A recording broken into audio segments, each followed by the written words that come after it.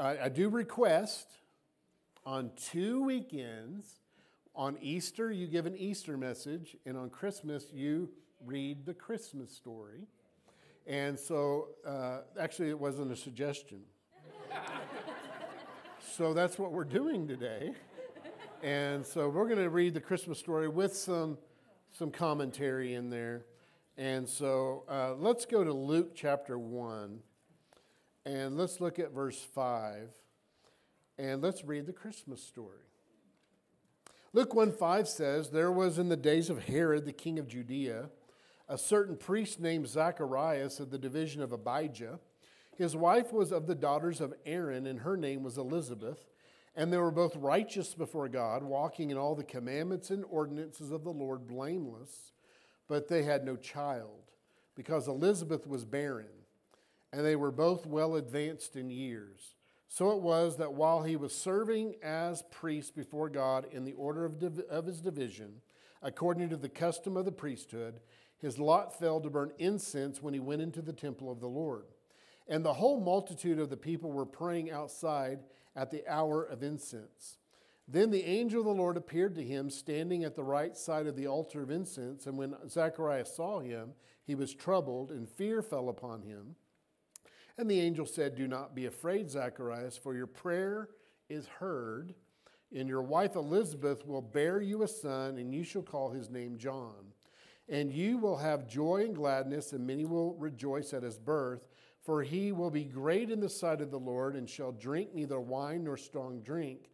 And he will also be filled with the Holy Spirit, even from his mother's womb. And he will turn many of the children of Israel to the Lord their God, and he will go before him in the spirit and the power of Elijah, to turn the hearts of the fathers to the children, and to the disobedient to the wisdom of the just, and to make ready a people prepared for the Lord.'"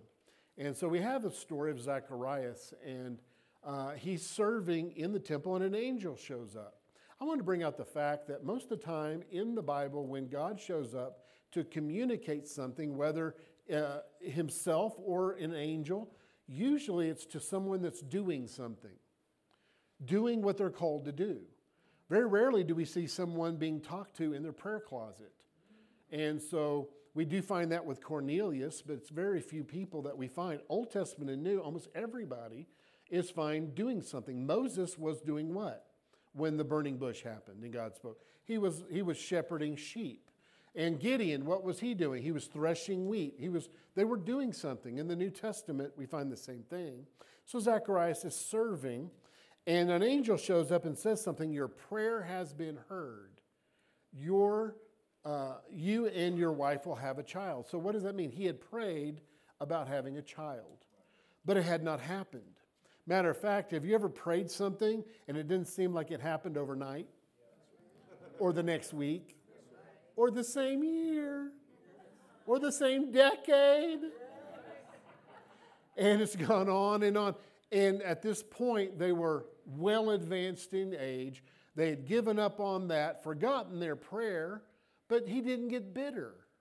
Notice that. He said they served the Lord. It wasn't humdrum. It said they served the Lord with fervency, that they were righteous and blameless in what they were doing to God. They served with all their heart. What's that mean? They didn't allow what they didn't know, they don't know why. Why did that not happen?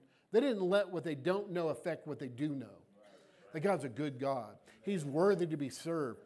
And so they didn't let them get bitter or offended at not understanding the timing of God, because God has a timing.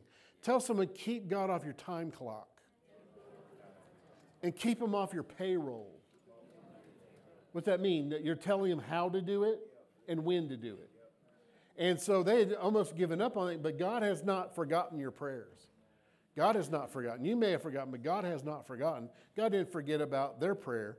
He says, today's the day that I'm going to bring this out.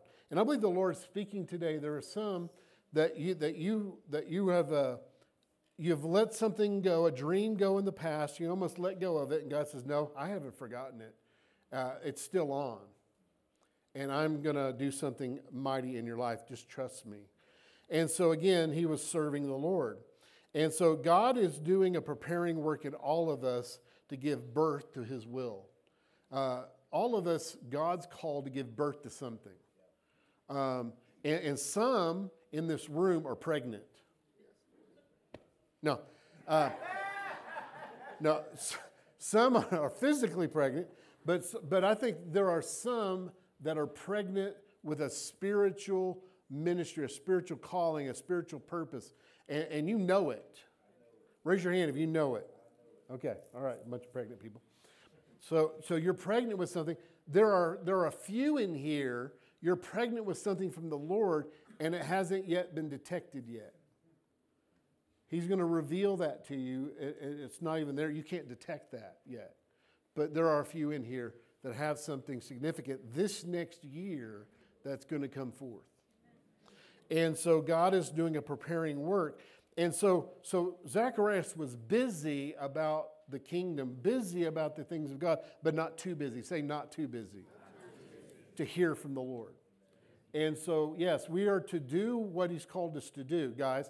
And if he hasn't given you something new to do, what was the last thing he told you to do? Are you busy about that? Are you doing the last thing he told you to do? That sets you up for the next thing. Because remember, he talks to people that are doing something, tells someone you can't direct a parked car. So it might seem like it's been a while and nothing's happening and nothing ever will. But God's saying, no, I'm faithful. I don't forget my promise. I will keep my word. Let's move on to Luke chapter 1. Look at verse 26 through verse 38. This is Mary. Luke 1:26 says, and now in the 6th month, an angel Gabriel was sent by God to a city of Galilee named Nazareth to a virgin betrothed to a man whose name was Joseph of the house of David. The virgin's name was Mary. And having come in, the angel said to her, rejoice, highly favored one, the Lord is with you. Blessed are you among women. And when she saw him, she was troubled at his saying and considered what manner of greeting this was. Then the angel said to her, do not be afraid, Mary, for you have found favor with God. And behold, you will conceive in your womb and bring forth a son, and shall call his name Jesus. He will be great, and he will be called the Son of the Highest. And the Lord God will give him the throne of his father David. And he will reign over the house of Jacob forever, and his kingdom there will be no end. Then Mary said to the angel, how can this be, since I do not know a man? And the angel answered and said to her, the Holy Spirit will come upon you, and the power of the Highest will overshadow you. Therefore also that Holy One which is to be born will be called the Son of God. Now indeed Elizabeth, your relative, also has conceived a son in her old age, and this is now the 6th month for her who is called barren. For with God nothing will be impossible. I want you to say that. For with God nothing will be impossible. Well, Pastor, my situation is impossible. That thing that God's promised is impossible. With God, all things are. With you, yeah, impossible. But with God, nothing shall be impossible. Actually, the Greek says, no word from God is without power of its fulfillment. That's the Greek language. No spoken word from God given to you is lacking the power to be fulfilled. So Mary wasn't a priest carrying out important functions in the temple. She was just a teenager. She was 13 to 15 years old, excitedly preparing for her wedding. Now, the ladies in this room that are married, do you remember when you were young and preparing for your marriage and excited about that? And even from a young age, the ladies are always thinking about their wedding day. They collect the magazines, the wedding journal, the latest magazines, and cutting things out. And so that's Mary. Mary has all the latest wedding magazines around her, and she's so excited about her marriage, and she's preparing to get married. And the Lord shows up and says, I have something else for you before that. You think you're going a certain way, but I have another way that I'm going to take you. And I'm speaking to someone in this room. You've been preparing and looking to go in a certain way. And the Lord's saying, if you're open to me, I'm going to intersect you and move you in a whole nother direction, and that new direction's better than what the direction you're picking. The thing I have for you is greater than what you have planned. The thing I have for you is more significant than what you have planned. And it will satisfy you more than what you think will satisfy you. And so the Lord's wanting to know, are you willing to let him interrupt your plans? Interrupt what you have and say yes to the Lord with what he wants. Is there anybody willing to do that? To let the Lord interrupt what you've been planning to give you his plan? Okay, most of you, that's great. Praise the Lord. And so she was busy preparing, but not too busy to hear from the Lord. And so again, are we willing to have our plans interrupted by God's plans? And so God wanted to do a new thing in Mary, but was she willing to have that take place? And what did she say? Let it be according to your word. Let it be according to your word. And so she was in a betrothal period. This was an engagement period. Do you know how long a betrothal period in the biblical times was? 1 year. An engagement for 1 year. Me and Joanne, we ministered to young adults and have for many years, and we always encourage them to before you get married, you need to be in a relationship with them for at least a year. So you need to know them in all 4 seasons of life. Because the person chained in the basement can hide for a while until you meet them. And so this was a year-long betrothal. She was getting ready. And the Lord says, I have something new for you. And so what about Joseph? Joseph actually was in the royal line of succession. If they had kings then, they didn't have kings back when Joseph and Mary lived. They'd stopped that royal line. But he was in the line to be the king of Israel. Now, whether he knew that or not, he was just a carpenter. He was just a blue-collar worker. He was just a regular guy. And so there was royalty hidden in the obscure. And so today, do you know that you may be called and look at, I'm just a secretary, I'm a business person, I'm just doing a humdrum kind of thing, I'm a housewife. But no, you're royalty. Your royalty hidden for a purpose. And that royalty, God wants to bring it forth, and he wants to do something in your life. But you need to understand who you are. You can't do great things with God and in God if you don't understand your identity. And so God loves to take virtual nobodies in the natural and use them in a great way. But you understand who you are in the spirit before God can do that. And I'm speaking to someone today, you don't know, have a revelation of your identity, and you see yourself in the natural, and you're disqualifying yourself. And God wants to use you in a mighty way, but until you change how you see yourself, tell someone you're a king and a priest. You're royalty, hidden in your obscurity. But God wants you to give birth to something. God has to birth this new thing in and through you. So he wants to use you to birth something. Yeah, you. I'm a regular, 5'6", just normal person, size, 9 foot. But you have a unique fingerprint no one's ever had, even your toe prints. You are unique, and God, you're significant. Tell someone you're very significant. And God wants to give birth to something through you. But giving birth means that you have to be willing for your life to change. Ladies that have had children, did having a child change the status quo, the normal way of life? And more so as it got closer to giving birth.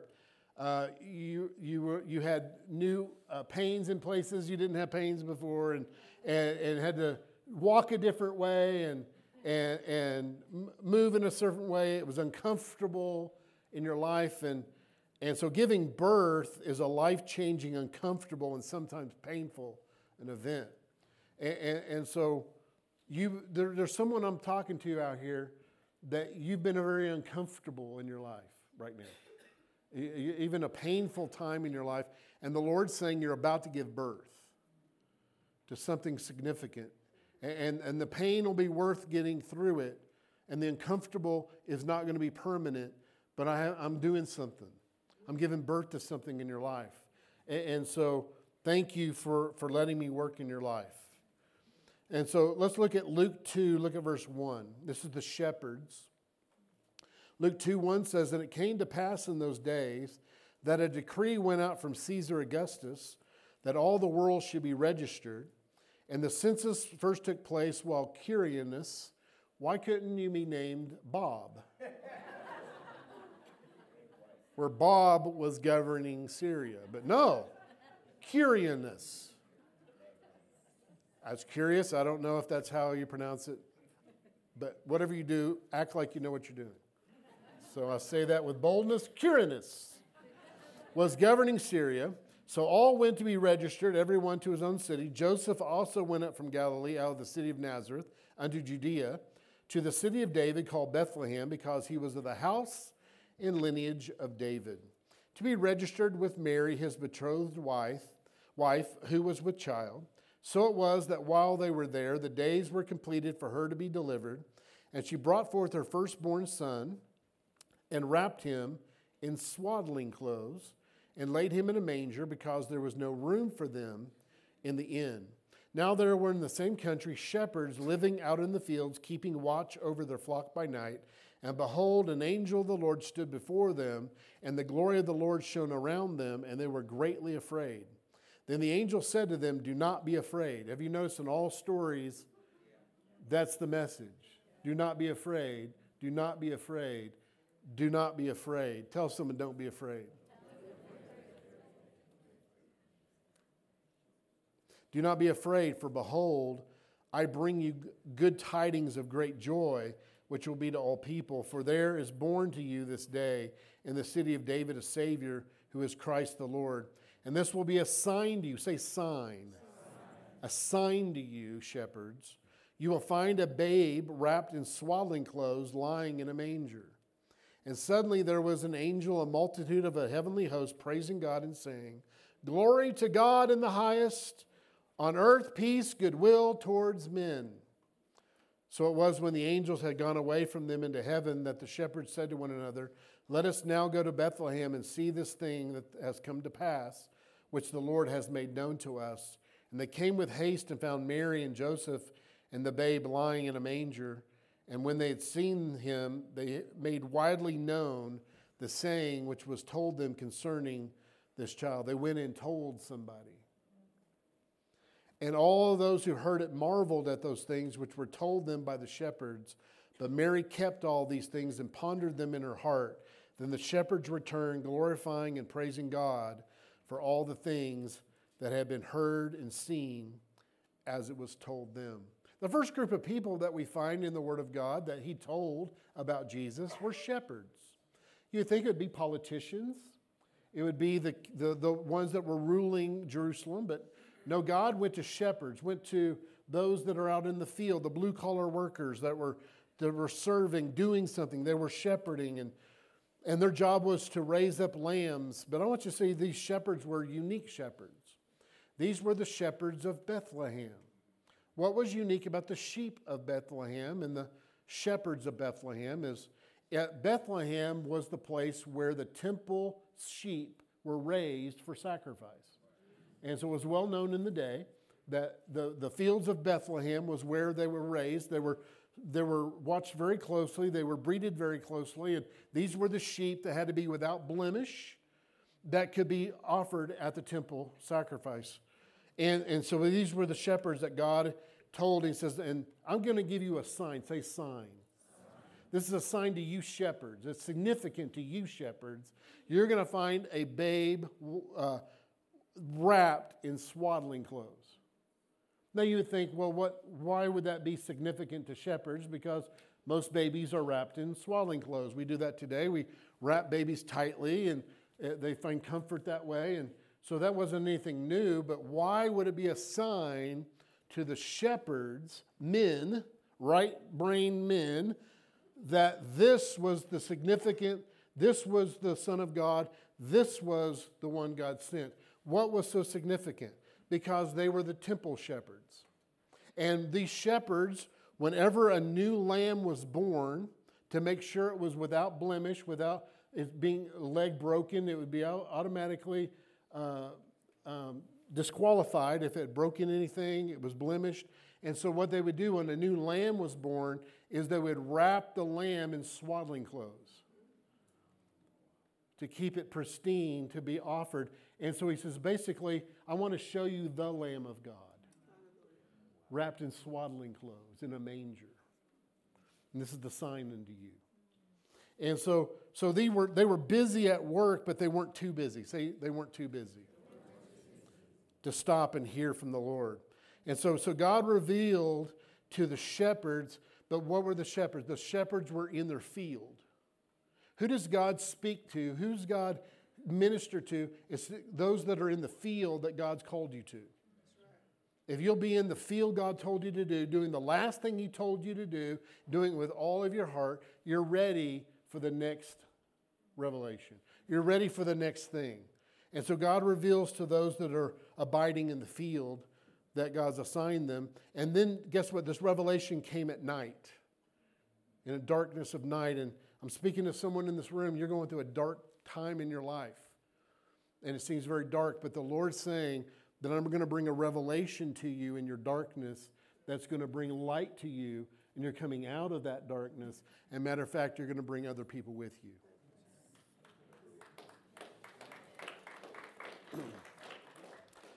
Raise your hand if you're open for a new revelation of the Lord. Well, I know everything about the Lord. Oh, really?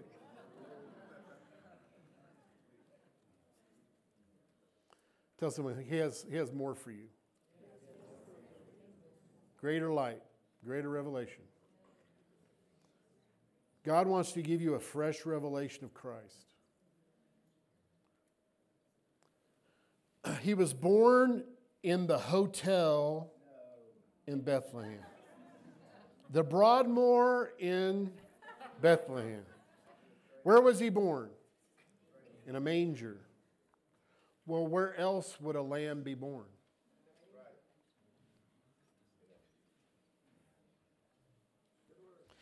This manger was a feeding trough. You fed animals from this. Bethlehem means house of bread. Jesus said, I am the bread of life. Where else would the bread of life be born to feed the world? And He was born in a manger as the Lamb of God, wrapped in swaddling clothes, as the Son of God, without blemish, to sacrifice for our sins. Let's go to Matthew chapter 2. Let's talk about the wise men. Ask someone, are you a wise guy?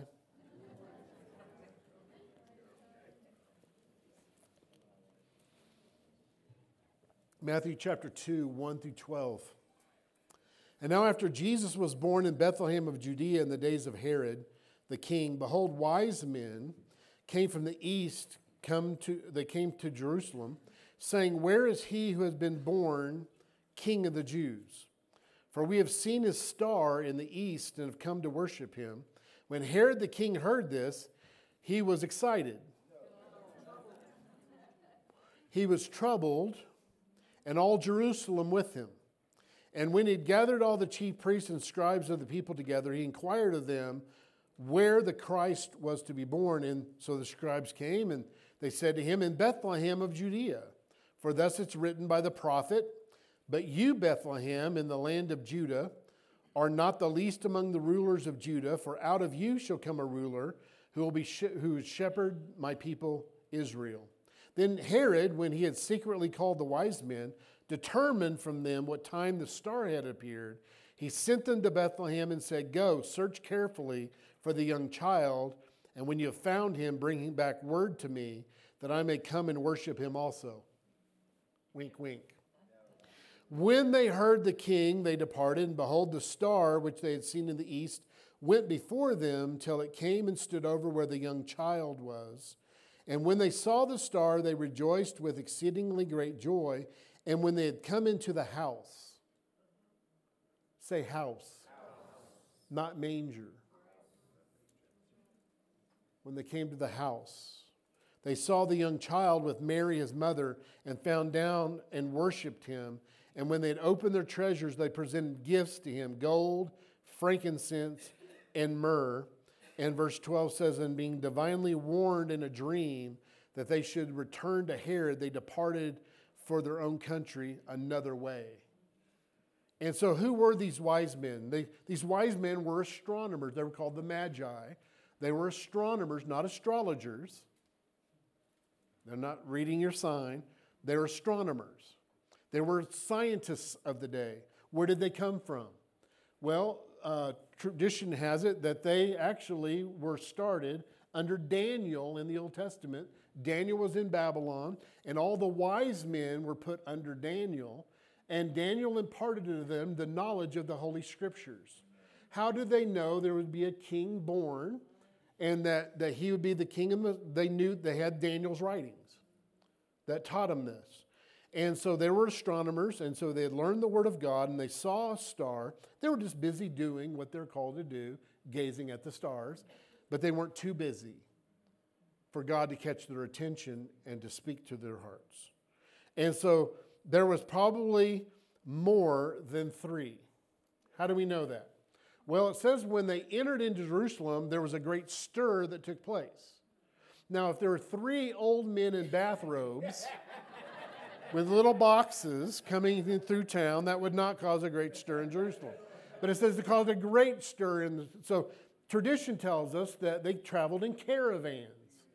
They had many camels and many treasures that they were bringing in. And so we think there are three because of three gifts.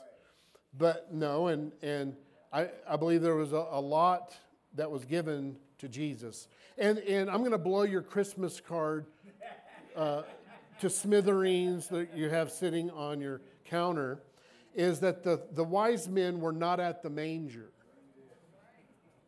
Matter of fact, Herod asked, how long ago did the star appear? And he realized it had to have been about 2 years. That's why he said, kill all the kids 2 years and younger. It took a long while to prepare for a trip that way, that significant, to gather everything together, to make the long journey. And so they came to the house. And so what house? Where was this house? Well, we know exactly where they were, where they went to. Because after this event where Jesus is born, what happened to every Jewish male on the 8th day? They were presented at the temple in Jerusalem to be circumcised and be dedicated to the Lord. And we know that Jesus was. And we found out exactly where they went afterwards. It says that Jesus was circumcised and they returned to Nazareth. And so the wise men came and talked to Herod, and Herod says, well, he should have been born in Bethlehem. Go to Bethlehem. So they take off towards Bethlehem, but the star starts shining in a different place. And they follow this. It didn't say the star took him to Bethlehem. The star took him to Nazareth. And they went there, and it says that they met him in the house. It says the young child. That's the Greek word, means a toddler, only a toddler, no younger than a toddler. So he was a young boy. And so Herod thought it was around 2 years old. And so notice when they returned, they went a different way. Raise your hand if the Lord's led you here on a journey to learn about him, and you're coming to Charis, and God led you here. Well, you've come here. You may even return to where you come, but you're going to return a different way. You're going to be different, and you're going to return a different way, a different person. And so they returned a whole different way. But they gave gifts to Jesus. What did they give? Frankincense. That means that speaks of worship. That was incense. Myrrh speaks of sorrow and pain. It was an agent that alleviated pain. Jesus on the cross was given wine mixed with myrrh to alleviate pain. And so it represented pain and sorrow that the Messiah would go through.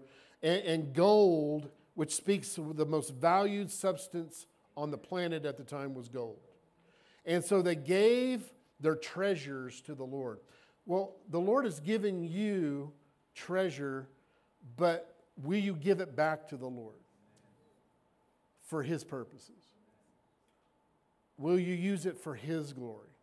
I'm speaking to someone that he's given you a treasure, he's given you a gift, but you're not using it for his glory. And the Lord's saying, please use it in my hands. The purpose will be fulfilled, and your purpose will be fulfilled, and I will bless you in a greater way than ever before. And so guys, at this time of the year, we need to give him our worship. And we need to give him what's most valuable. Ask yourself, what's most valuable, and is it in the hands of Jesus for him to use? As a matter of fact, I want you to close your eyes and just think, what is most valuable to you right now? Well, my relationship with the Lord, but are you giving that time to him? That relationship to him? Or we think, well, it's most valuable, but I'm not. You wouldn't know it by the time I'm spending. But then, look at me now. Have you given him your pain and sorrow? Because sometimes we treasure that in a way, for some reason, it's a loved one that's gone, and this season's very difficult, but for some reason we think holding on to the pain and the sorrow is holding on to them. And the Lord says, no, I want you to give me your myrrh. Give it over to me, because I can't do through you what I want to do through you as long as you hold that. And will you give that to me today?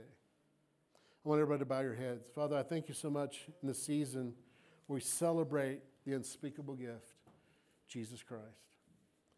Thank you for this gift. And Lord, I thank you for those that are in this room that, Lord, you want to give birth to something. And they're asking, Lord, how? How am I going to do it?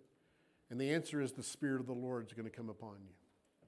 My grace is going to tabernacle over you. And the thing that's born will be of God, not you. But if that's you and you're willing to allow the Lord to do this thing in you, and you say, be it according to your word. Whatever you want to do in my life, my answer is a blank check. Oftentimes we want to hand him a sheet of paper and fills out all the terms and we sign it. But no, he wants us to sign it and hand him the blank sheet. And you say, Lord, I'm willing, be it unto me according to your word. And I'm open to hear that word, whatever it is. If that's you, I want you to raise your hand. Lord, I thank you for those hands that are raised. And you're taking them up on it. Lord, I thank you for the things that are going to get birthed this year. The gifts that will be used, that are consecrated in your hands, that's going to further your kingdom. Lord, I thank you. And you're going to bless them like never before. And they'll be so happy. Such joy will come in their hearts. And Father, I thank you that we give you glory for your Son, Jesus Christ. In Matthew, we just read that King Herod was troubled. So I asked the Lord, why was he troubled? He was already the king. He was troubled because he didn't want another king that is higher than him. So this is what I heard from the Holy Spirit. You are not the king of your life. Jesus Christ is the king of your life. The shepherds had a choice when they received the good news. They can just stay there outside. But no, they came to find Jesus. In Luke 2 it says, let us now go to Bethlehem and see this thing that has come to pass, which the Lord has made known to us. So what has the Lord made known to you? What are the revelations that you received from Jesus? So come to him, come to his throne of grace to experience his goodness. Praise God.